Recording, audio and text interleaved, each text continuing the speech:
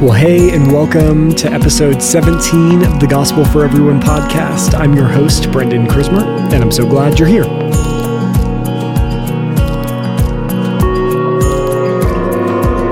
Well, on today's episode, Jason and I sit down with first-time podcast guest Amy Brush. Amy's on our team here at Quad City, and we're excited to have her join the conversation as we discuss the origin of sin and the role that Satan, Adam, and Eve all played in it.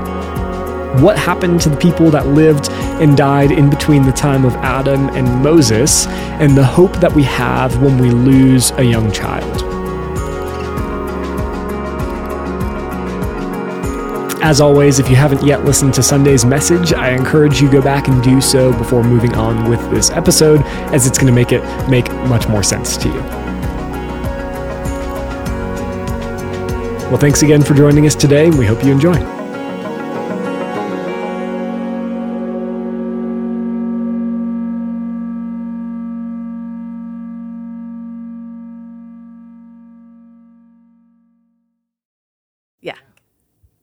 Well, hey guys, good morning. Happy Monday. Hello. Good morning. Hey.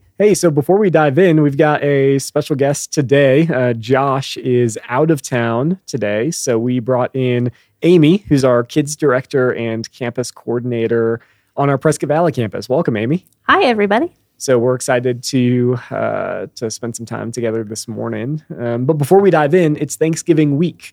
I don't know about you guys. I'm not a huge fan of Thanksgiving just by the general nature of holidays, but I do like food a lot. Like I like to cook, so I do enjoy preparing Thanksgiving food, which is always one of my favorite parts. But let's talk a little bit. What were your guys' like Thanksgiving traditions growing up? Anything fun? Before we get to the traditions, I feel like I need to call you out because I've heard you say like you don't like Thanksgiving food. No, generally speaking. So, like, I don't like turkey, right? I don't see what the big deal with the turkey thing is. No one eats turkey throughout the year. When was the last time you bought a turkey that wasn't Thanksgiving? Right. Well, for a sandwich. Yeah, you buy turkey, but you don't buy a turkey. Right. Like, we don't buy a whole turkey, roast it, and then slice it into lunch meat. Yeah. We just buy Nobody's doing that in July. Right. So, I don't understand why it becomes such a big deal in November. Like, why is turkey now this big thing that we have to do every year? Because that's what the Pilgrims did. Is that right? Do you think that's really what the Pilgrims did, Jason? I think the Pilgrims were doing a lot of other stuff, but I'm not sure that roasting turkeys was one of those things. Okay, yeah.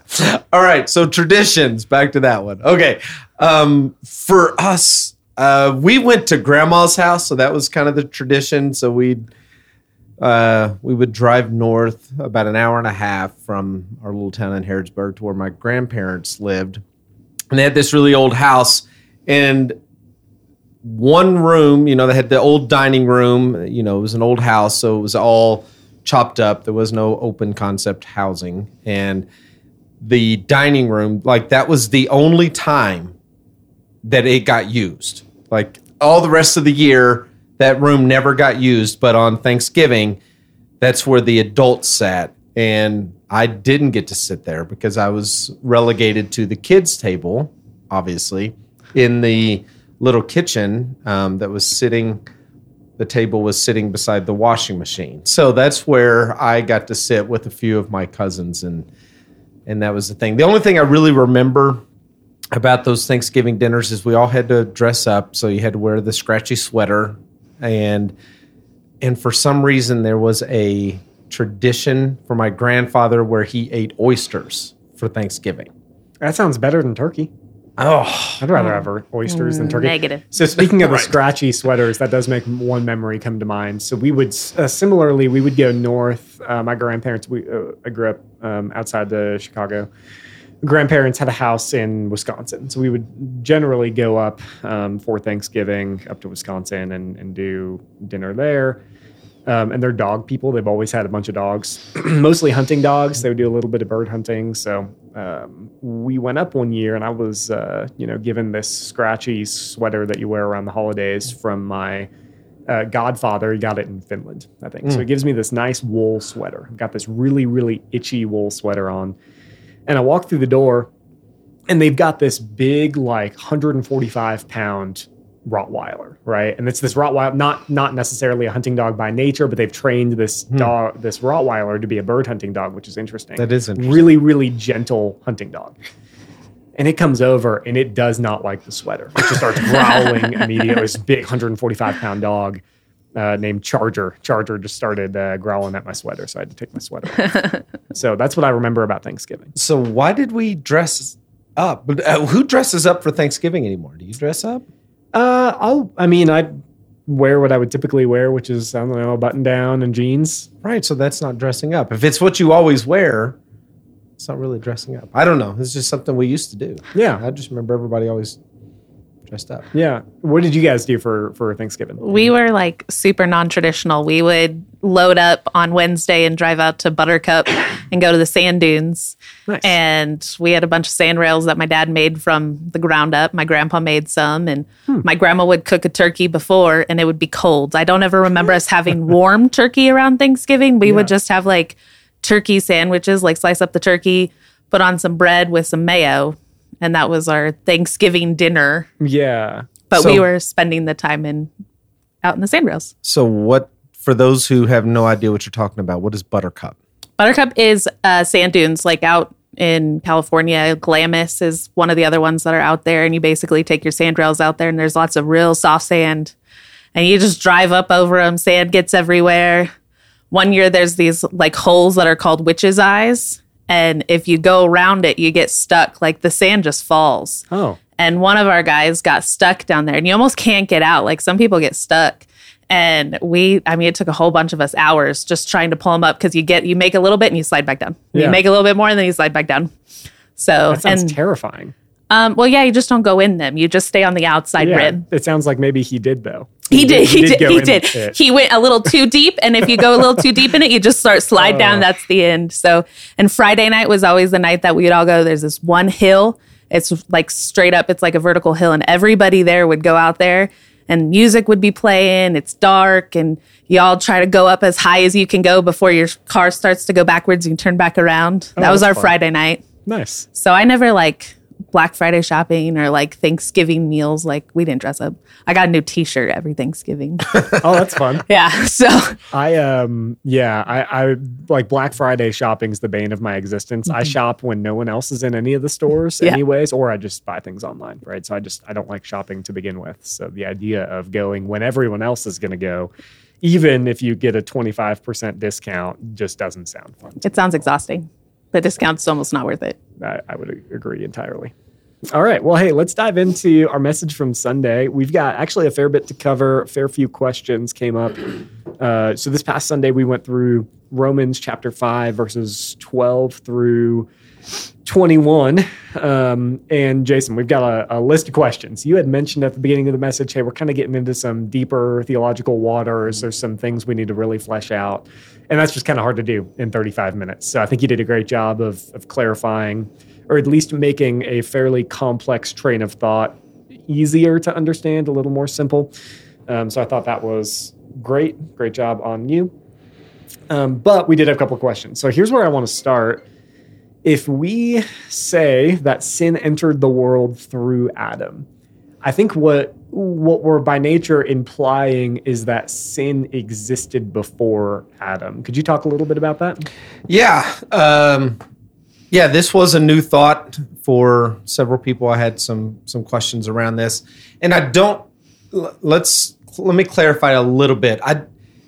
We don't know the timetable here. So the timeline, when we say sin existed before Adam, that I'm not sure of. We do know that sin existed before Adam sinned.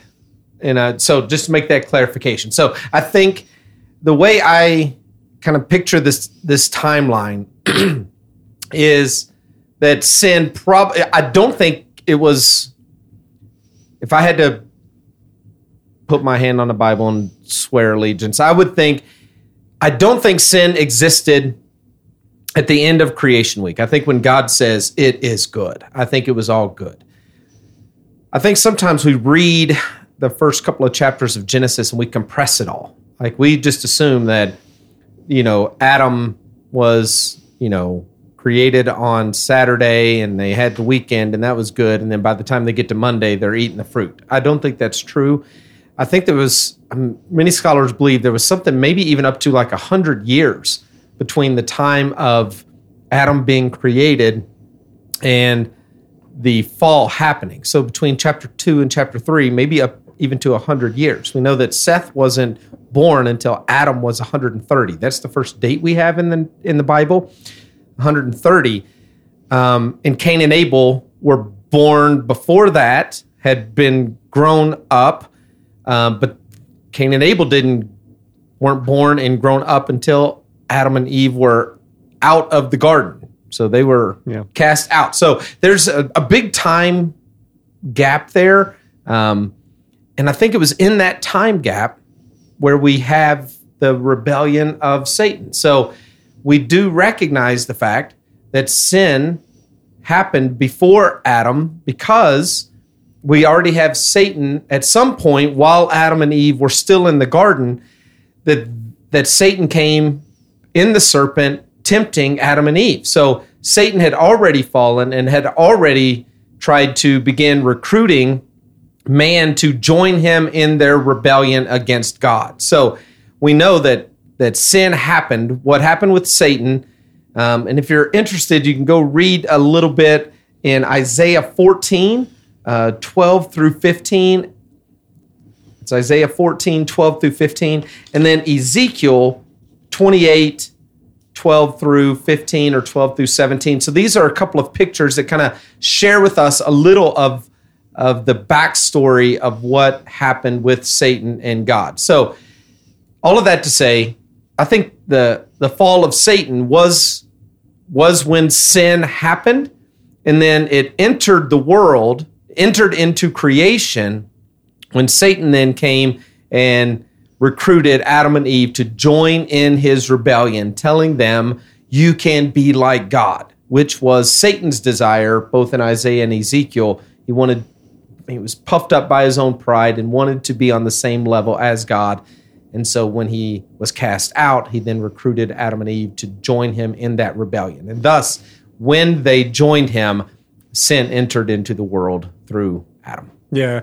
So here's a question that came to mind. Why do you think that so many people are unclear on the role that Satan plays or even his origin?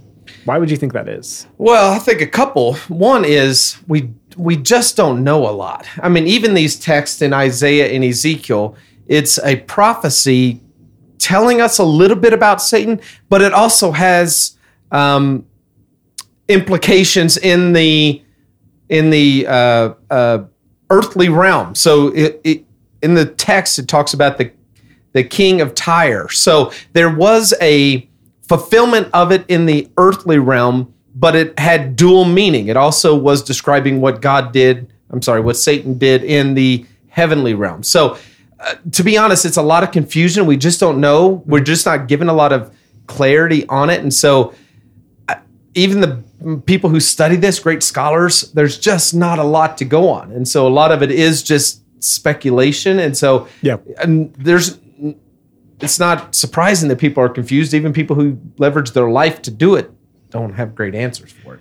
Yeah, that's a good point. And I think too, I mean, we had made mention, I think last week when we talked about, right, like, hey, Satan isn't the ruler of hell. That's not his role. It's not his domain. I think we had mentioned, well, the media has kind of taken that idea of Satan with a pitchfork on the right shoulder, right? Like every Tom and Jerry cartoon we've ever seen, that's the role he plays is that. So I think some of it is maybe just inherently within our culture, there's this misunderstanding, right? We wouldn't expect our culture to have a biblical understanding of what this thing is. So, it kind of reinforces any of our lack of clarity. Yep. So, all right, well, here's the next question. I want to spend a little bit of time on this because I think I read somewhere that sin's Eve's fault anyways. So could you talk a little bit about why Adam's getting such a bad rap? I feel like Amy should have to answer for this one. I don't know about that. It is a great question, and it is one that we got. In fact, for those of you who don't know, Amy is actually a part of our sermon planning group. So each week, there's 5 or 6 of us. We'll sit in a room and we'll walk through the text and we'll throw out ideas. And so Amy's been a part of those. And so before I dive in, too deep into this, we do recognize, right, that Eve was there, and actually Satan came up and had the conversation with Eve, and the text says there in Genesis that she was the one who ate the fruit first and then handed it to her husband. And so there is a sense in which, yes, Eve played a role in here. So why does Adam get the blame? So that's the question you're asking us. And to be honest, I had a whole rant in my sermon this week where I was going to talk about that specifically. And it was just one of those things that I ended up having to cut at the last moment. I wish I didn't. Because this is really important. Because it's really easy to look at Eve. Scripture does say Eve was the one to first be deceived. So why is Adam the one to blame? And so this is really for the men. So I wanted to do a rant and just kind of lay it out for the guys here a little bit. Okay. And the quick answer is God made Adam responsible. In fact, as you go back to Genesis, the command to not eat from the fruit in the middle of the garden, the tree from the middle of the garden, that command was given to Adam even before Eve was created. So that was God said to Adam, do not eat this. And Eve wasn't even on the docket yet. She wasn't even created yet. So we know that the responsibility was placed on Adam. And we know that Adam did his job in the sense that he told Eve. Okay? So again, they may have been there for a decade, 2 decades, 3 decades. Who knows how long between the time Adam was created and the fall happens. We know it's long enough for Adam to name all of the animals and to look and see that none of them are compatible to him. God creates Eve, and things are great for a while. And then eventually, the temptation comes. And Adam had shared with Eve, hey, that tree over there, we're not allowed to eat from that one. In fact, when Satan comes to Eve and says, hey, why not eat from this tree? She saw that it looked good. And all of a sudden, she's tempted to eat it. But yet she says to Satan, yeah, we're not allowed to eat from that one. In fact, we're not even allowed to touch it. Now, interestingly, God never said they couldn't touch it. They could have, for all we know, they could have built a playhouse in the tree. The God didn't say you couldn't touch it. He just said, don't eat it. But she understood, we're not allowed to eat that one. We're not even allowed to touch it. So Adam had told her the command. She knew it. And yet she was tempted. But she wasn't by herself. And again, this is the part that often gets overlooked. It says she ate from the tree, and then she gave it to her husband, and the text says, gave it to her husband who was with her. So he's standing there the whole time while she's being tempted into this moment, and he doesn't do anything. His sin is a sin of passivity, and that sin of passivity is what so many of us men fall into, whereby that we actually don't take the role that God has called us to in leading our families. And so when Satan came in and is tempting his wife, he's just standing there and letting it happen. And he watches her as she walks out into sin, and he doesn't do anything. And so that's what I wanted to say to the men this week. It's like, guys, we are responsible. We're responsible. God has made us to be responsible for our families. Like, this idea of headship is a biblical thing. There are many people who say, well, it should just be 50-50, and that's fine. I think if you want to live that way, then by all means, you have that right. But here's what I'll say. Our temptation, when we stand before God, may end up being just like Adam's, whereby that we want to pass the buck. Well, this woman that you put me here with, well, I didn't do it. She did.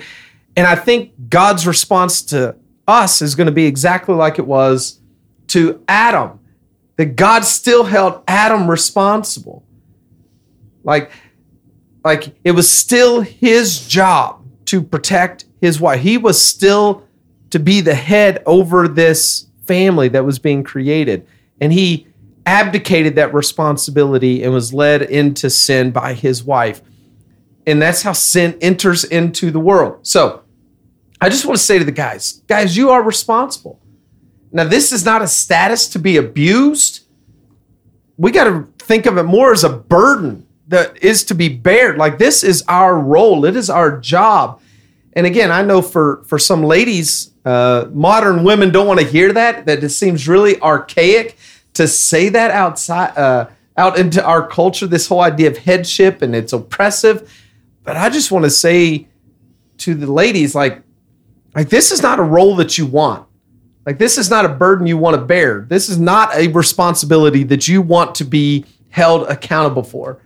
And I would just say for the ladies, like, if you have a husband who is trying to live out the biblical idea of headship, like he's loving the Lord and trying to love you, and he's trying to honor God, and he's bearing the weight that God's called him to, man, my encouragement to you ladies is you ought to look him in the eye and just say, thank you. Like, thank you. And then you ought to help him. Like, again, Eve was created as a helper because that burden was even too great for Adam, that he needed a helpmate, somebody to come alongside him. And man, this is not something that you are to use or abuse or to see as some way to have authority over your... No. It's not about authority. It's about responsibility. I like the word accountability too there. Like, that's the sense that I feel anyways. It's like, ultimately at the end of the day, when I'm on the other side of heaven, right? Like, I will be held accountable for these things. And that's a scary thought more than it's an encouraging thought for me. For sure. So yeah. It is 100%. And again, I think our responsibility is ours because God gave it to us. And when we then, like Adam, our desire will be in that moment, I think all of us will be tempted to say, but it's this woman you put me, no. And God wasn't hearing it. It's like, no. It is your responsibility.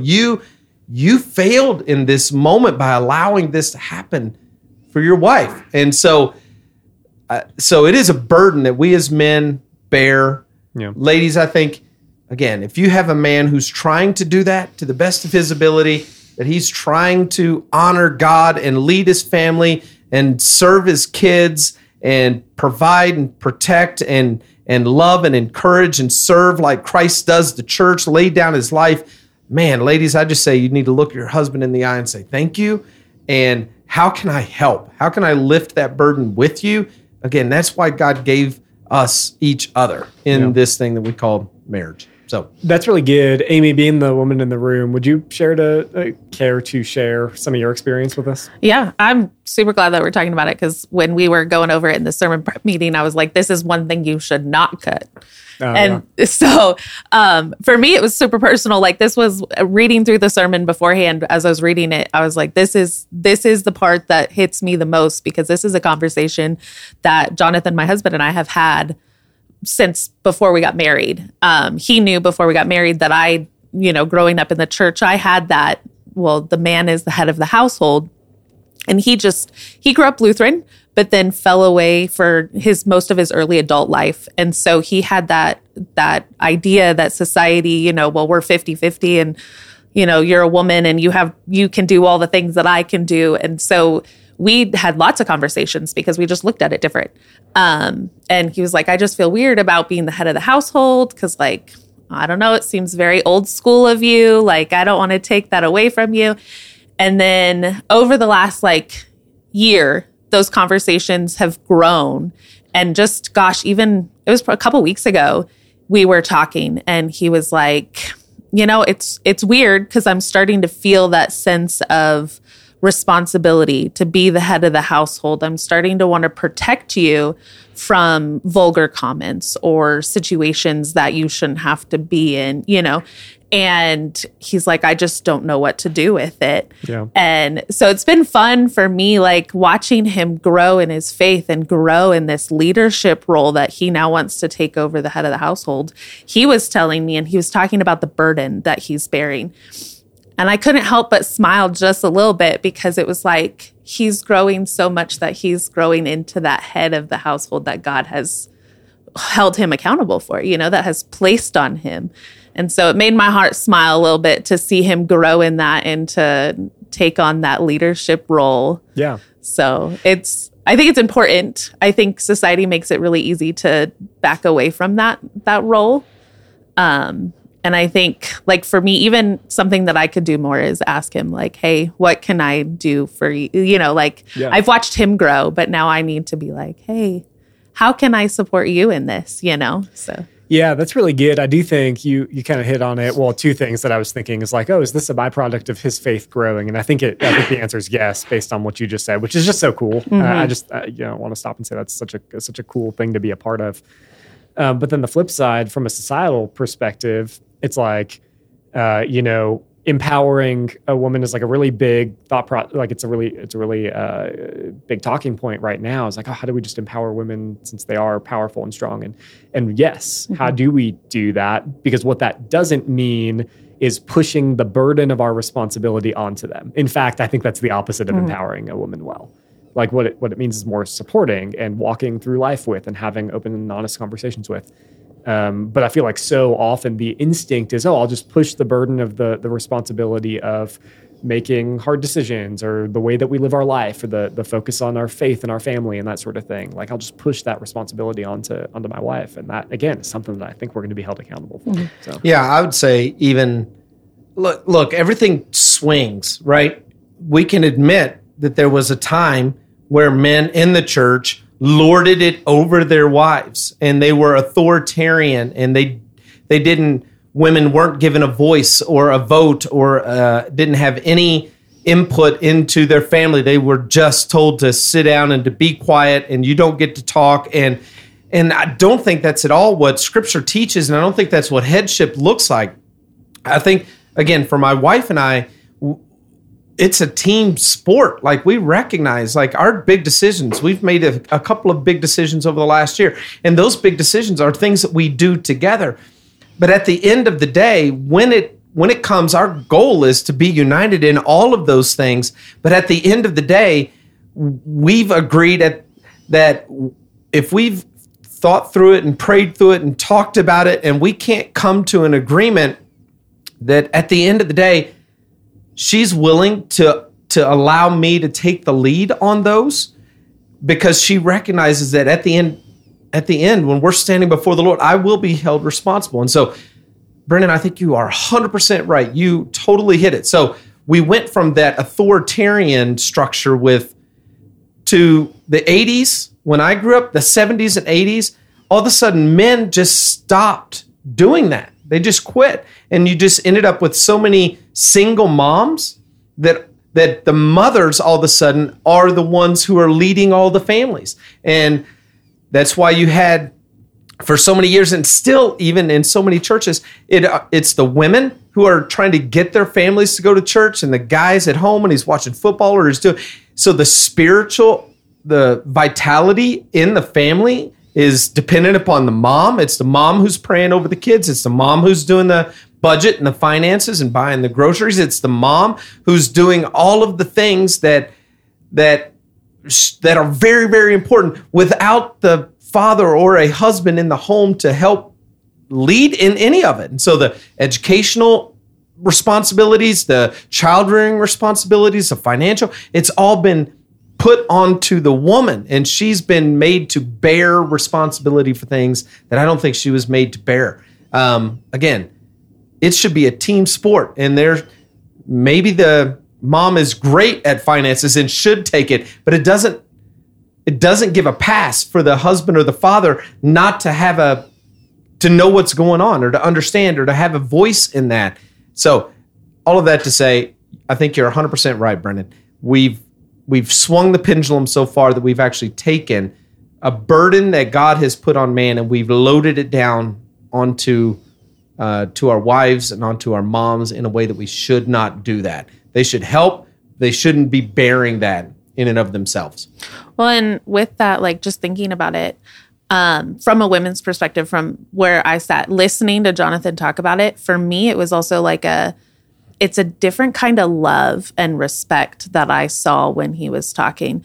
Like I never once felt like, oh, now he's going to have that authority. You know, it was more of a, he loves me deeper and has more respect for me deeper, more like Christ loves the church, you know, like it's more of that, you know, the bride and Christ and that relationship. That's what I saw in that moment. It was, this is what Christ and God did for us, like just protecting us. It was just a clearer picture. It was really, it's just neat. And I think we take that for granted in society. I think we've lost that picture a lot. Yeah, 100%. And just we can move on in just a moment, but one other thought came to mind. Amy, with you and Jonathan's story a little bit, because you asked the question like, oh, what's my role, like self-reflectedly asked the question, what's my role in better supporting him in this? And that's curious to me. So, and I want to make sure I'm not making anything up or filling in any gaps, but part of your guys' story when it comes to when you connected here at Quad City over the last couple of years was like you came from a different church background, one that you maybe would feel a little more comfortable in by nature anyways, but you guys came here. And was it Jonathan that was like, oh, I like this church, we should start going there? Yeah.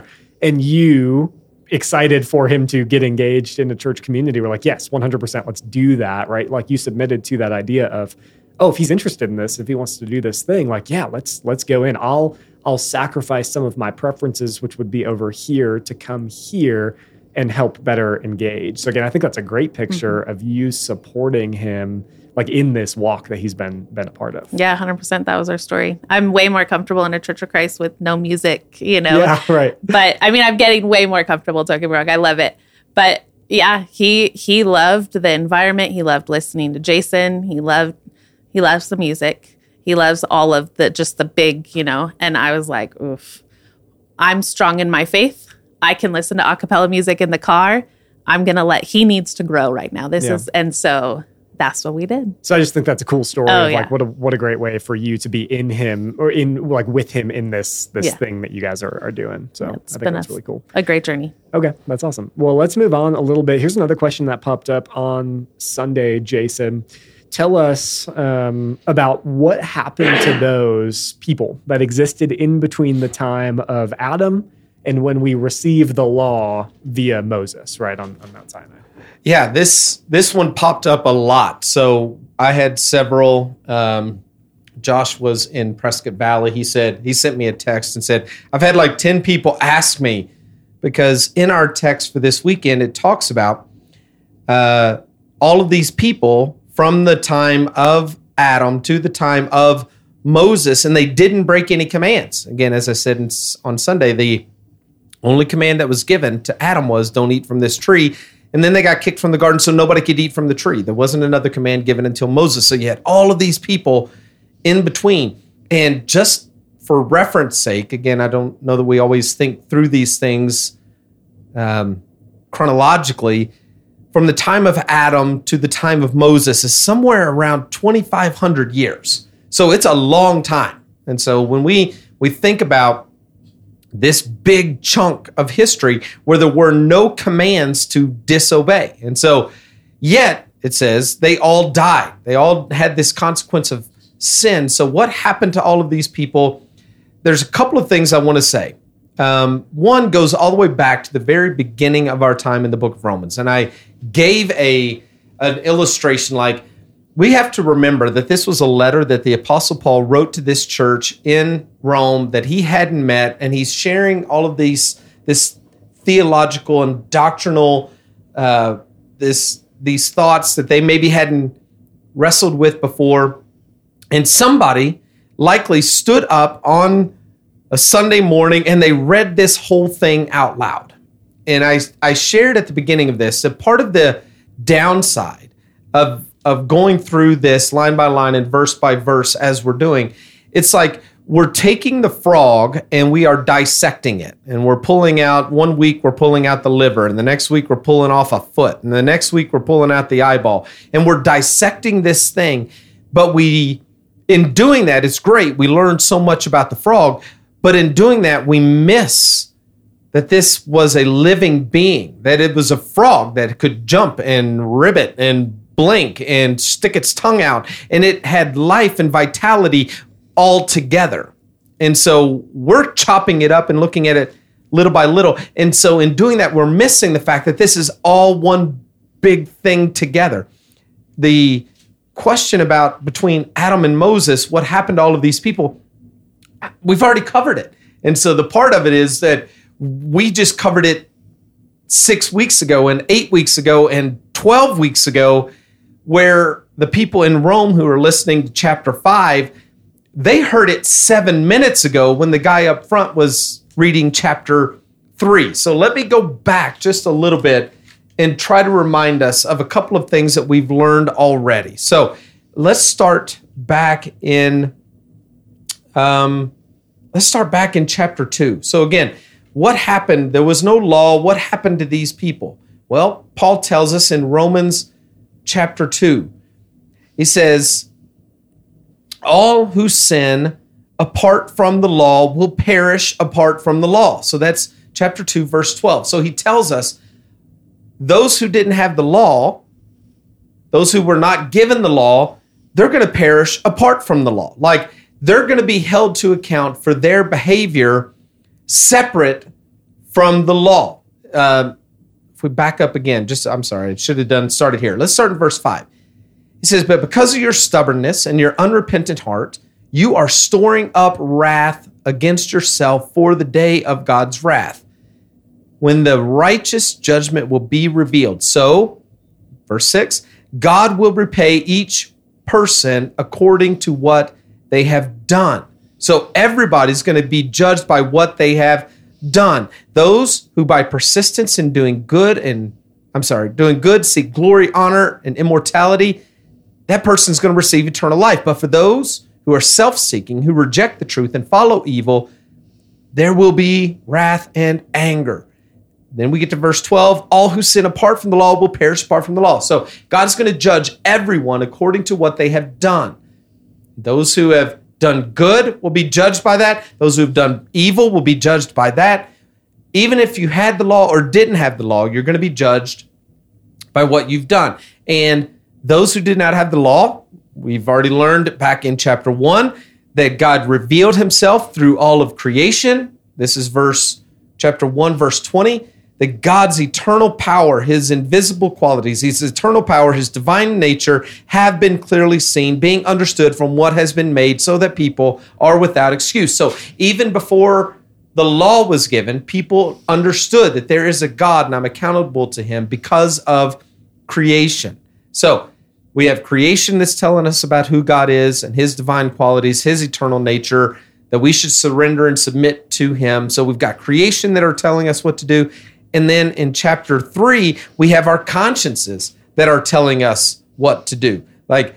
So nobody is without excuse. Actually, chapter 2, I said chapter 3.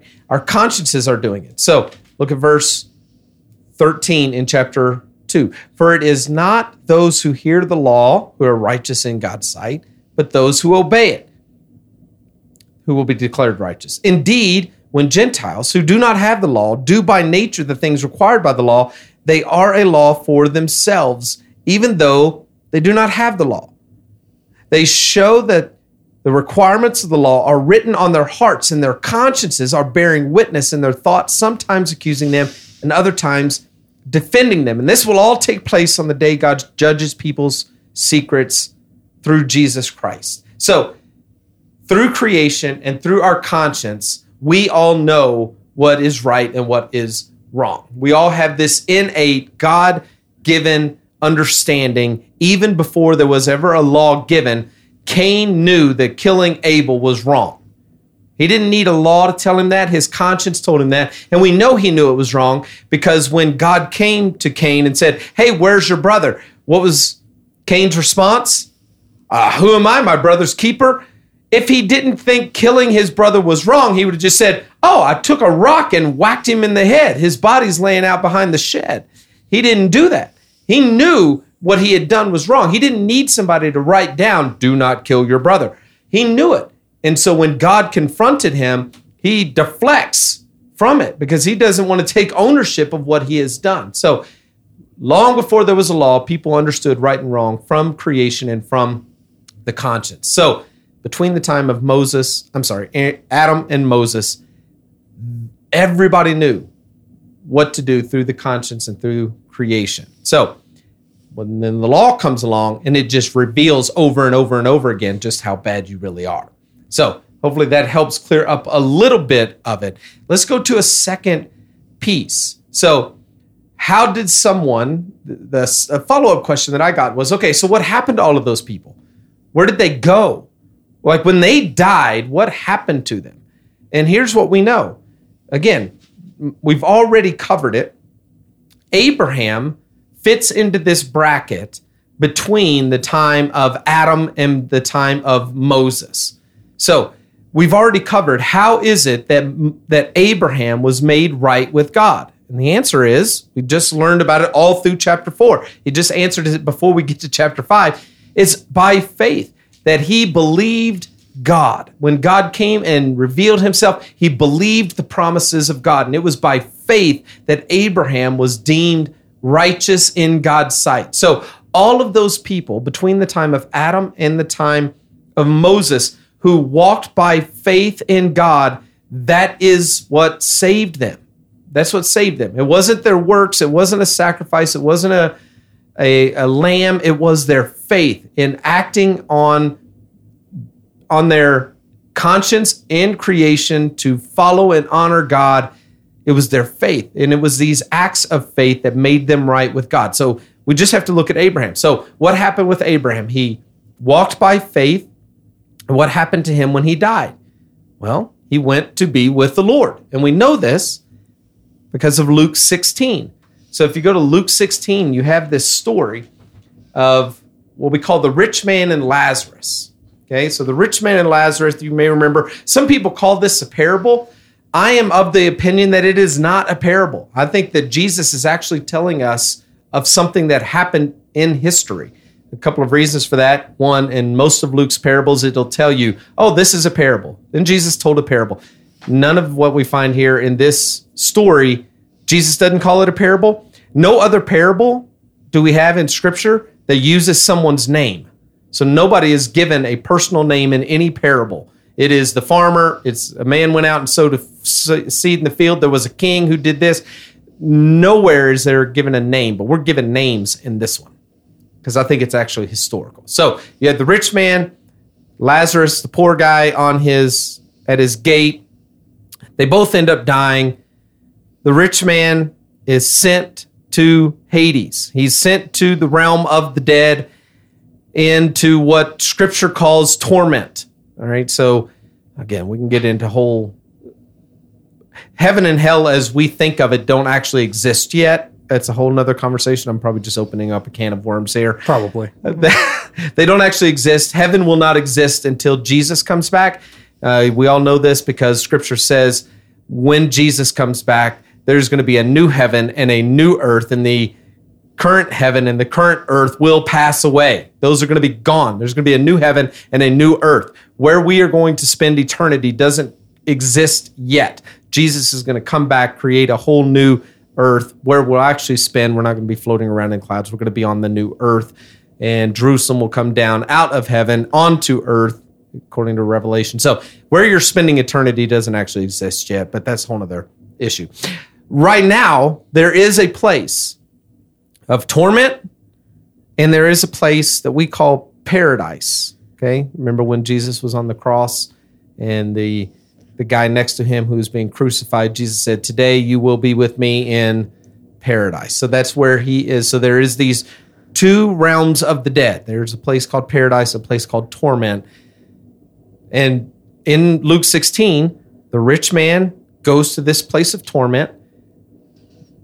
Lazarus goes to the place of paradise. And in this text, in Luke 16, it's given a name. It says, Lazarus was taken to Abraham's bosom. Like Abraham is in paradise right now. Like he's there. And in fact, there's this chasm that separates torment from paradise, that the guy in torment actually can see Abraham in paradise and says, Abraham, send somebody over here with some water just to cool the tip of my tongue. And he said, no, there's a chasm. I can't. Nobody can come over there. Well, then let me go back and tell my brothers so that they don't end up here. Nah, you can't do that either. They've got the laws of Moses. They'll figure it out, but they're not going to listen. And so here's what we know.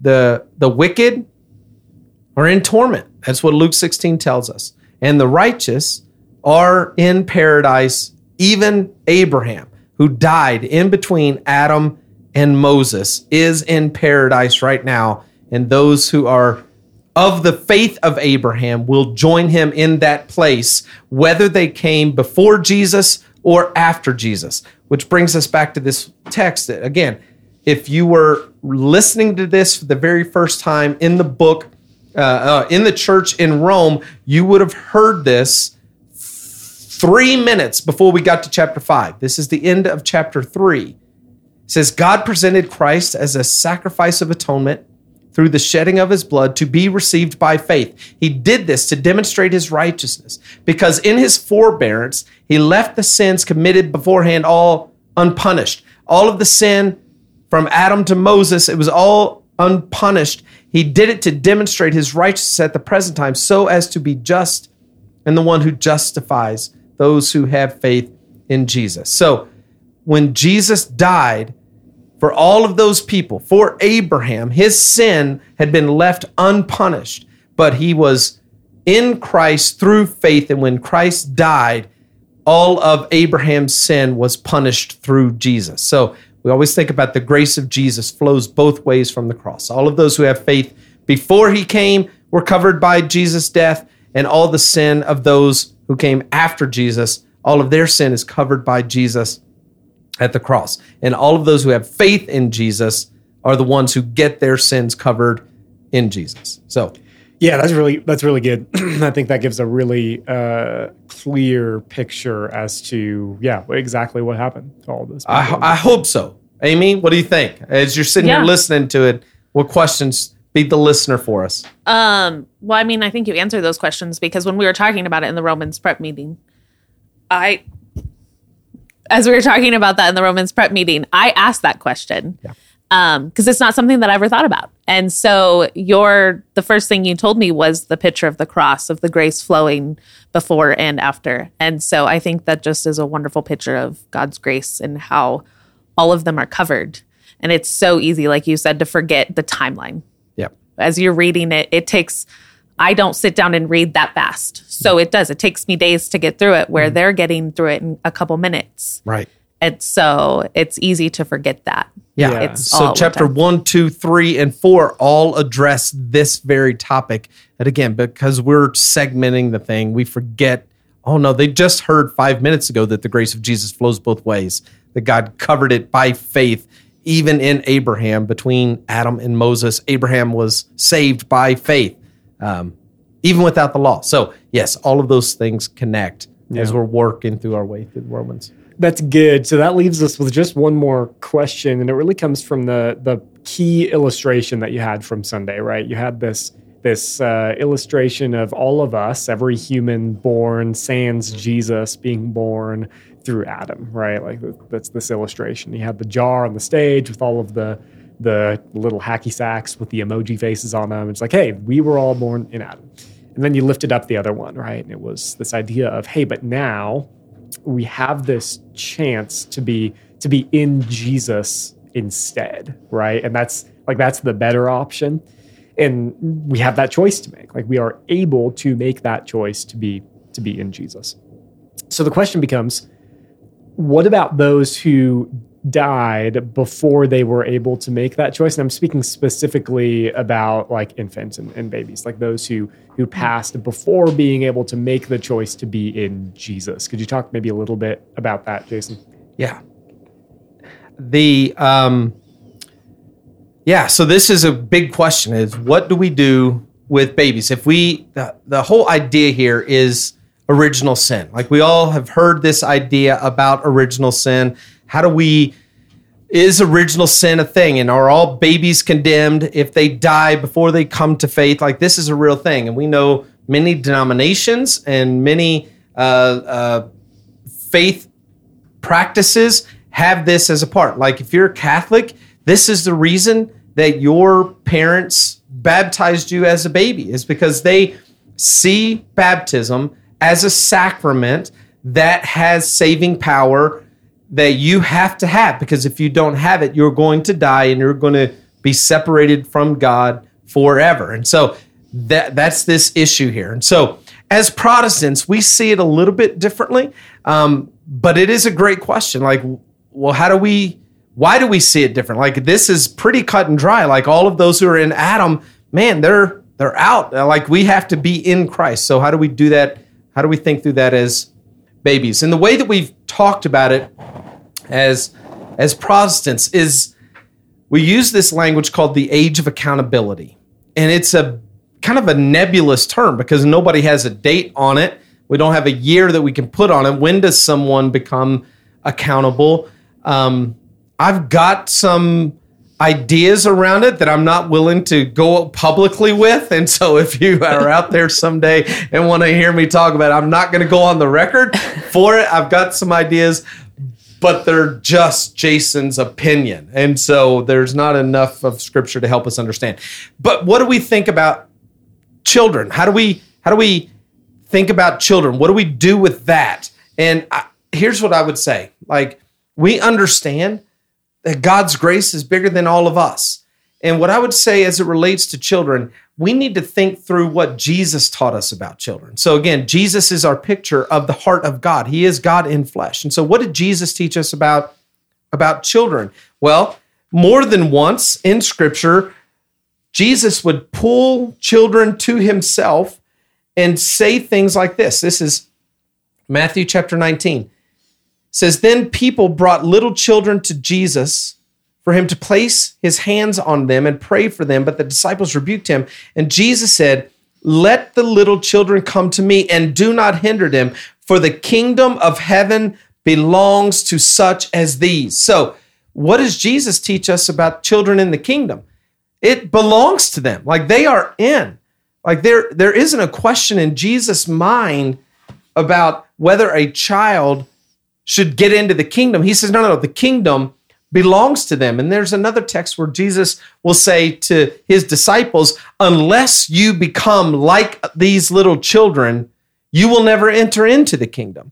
So when we think about how Jesus, who is God, views children, he does not see them as someone on the outside looking in. He sees them as inside, and that we have to become like them to get into the kingdom. So I have no qualms, zero qualms with telling anyone who has a child or a baby who passes away, there should be zero doubt in their mind that they are in the arms of Jesus. Like, I have no qualms saying that because of what Jesus teaches us about the heart of God toward little children. We need to become like them. They don't need to become like us. They don't need to have faith like we have faith. Jesus specifically says we have to have faith like the little children. We need to become like them. They don't need to become like us. So babies, they're all good. Yeah. How God chooses to work that out in his sovereignty, I don't know. But God in flesh reveals to us that they are in. The kingdom belongs to them. That's great. So I mean, there's probably more people who have grown up. I grew up with this understanding that as parents, we're responsible for our kids' sins. Like, we're the ones that are going to be held accountable at the end of the day. Like when Spencer, as she's like 13, 14, 15, starting to make those big teenager sins, I'm the one that's going to have to answer for them because I raised her. And it was my job to raise her in knowing God and to protect her from those sins. So where does that fall? Is that even script like? I think it probably goes a step too far. I think I would say in much the same way, we are responsible, maybe not accountable in those, because Scripture talks about, look, the child is not going to be held responsible for the sins of the father and the father for the sins of the son. As their children, I think you're 100% right. We do bear a burden on behalf of our children. There's a command, train your children up in the way of the Lord. That is our responsibility. And so I think you're right. I don't think that my son's sin would keep me from the kingdom. But for sure, I am responsible to train my kid up in the ways of the Lord. Right. Yeah. And my thought on that is like, again, you can think it's just, you can simplify it almost a little bit and think of it, the way that we look at stewarding finances, right? It's like, hey, this is kind of like that. We steward the relationship in the way that we raise our kids. Like we are held responsible and accountable for the way that we steward that relationship, the way that I talk to my son, the way that I try to help him connect with church and love Jesus even at 5 years old, right? The way that I teach him and that sort of thing. And I think, yeah, for sure, I'm responsible as head of household, as his parents. I'm responsible to be doing that as a follower of Jesus. But at some point, they will be able to make their own decisions, and Porter already has. He already has the ability to make his own decisions, and sometimes they're sinful, right? Whether he knows it or not quite yet. We talked a little bit about that, like this past week, right? No, I never had to teach Porter how to be deceptive. That's not something I had to teach him. He just by nature knows how to do that. So, but yeah, 100%. That's a great clarifier for sure. Yeah, that's super helpful. I think, again, just to sum it up, if you have lost a baby, if there is a child, again, I just want to put your mind at ease. God in the flesh, Jesus, pulled the children into him and says to all of the adults around him, you have to become like them. They don't become like you. You have to become like them. The kingdom belongs to them. So I don't believe that we need to worry about the salvation of our young ones who have died. That should not keep us awake at night. We should picture them in the arms of Jesus and look forward to the day that we're going to join them. Yeah, that's so good. That's really good. All right, guys. Well, I think that puts a bow on today's conversation. Thanks so much, and we will chat again real soon.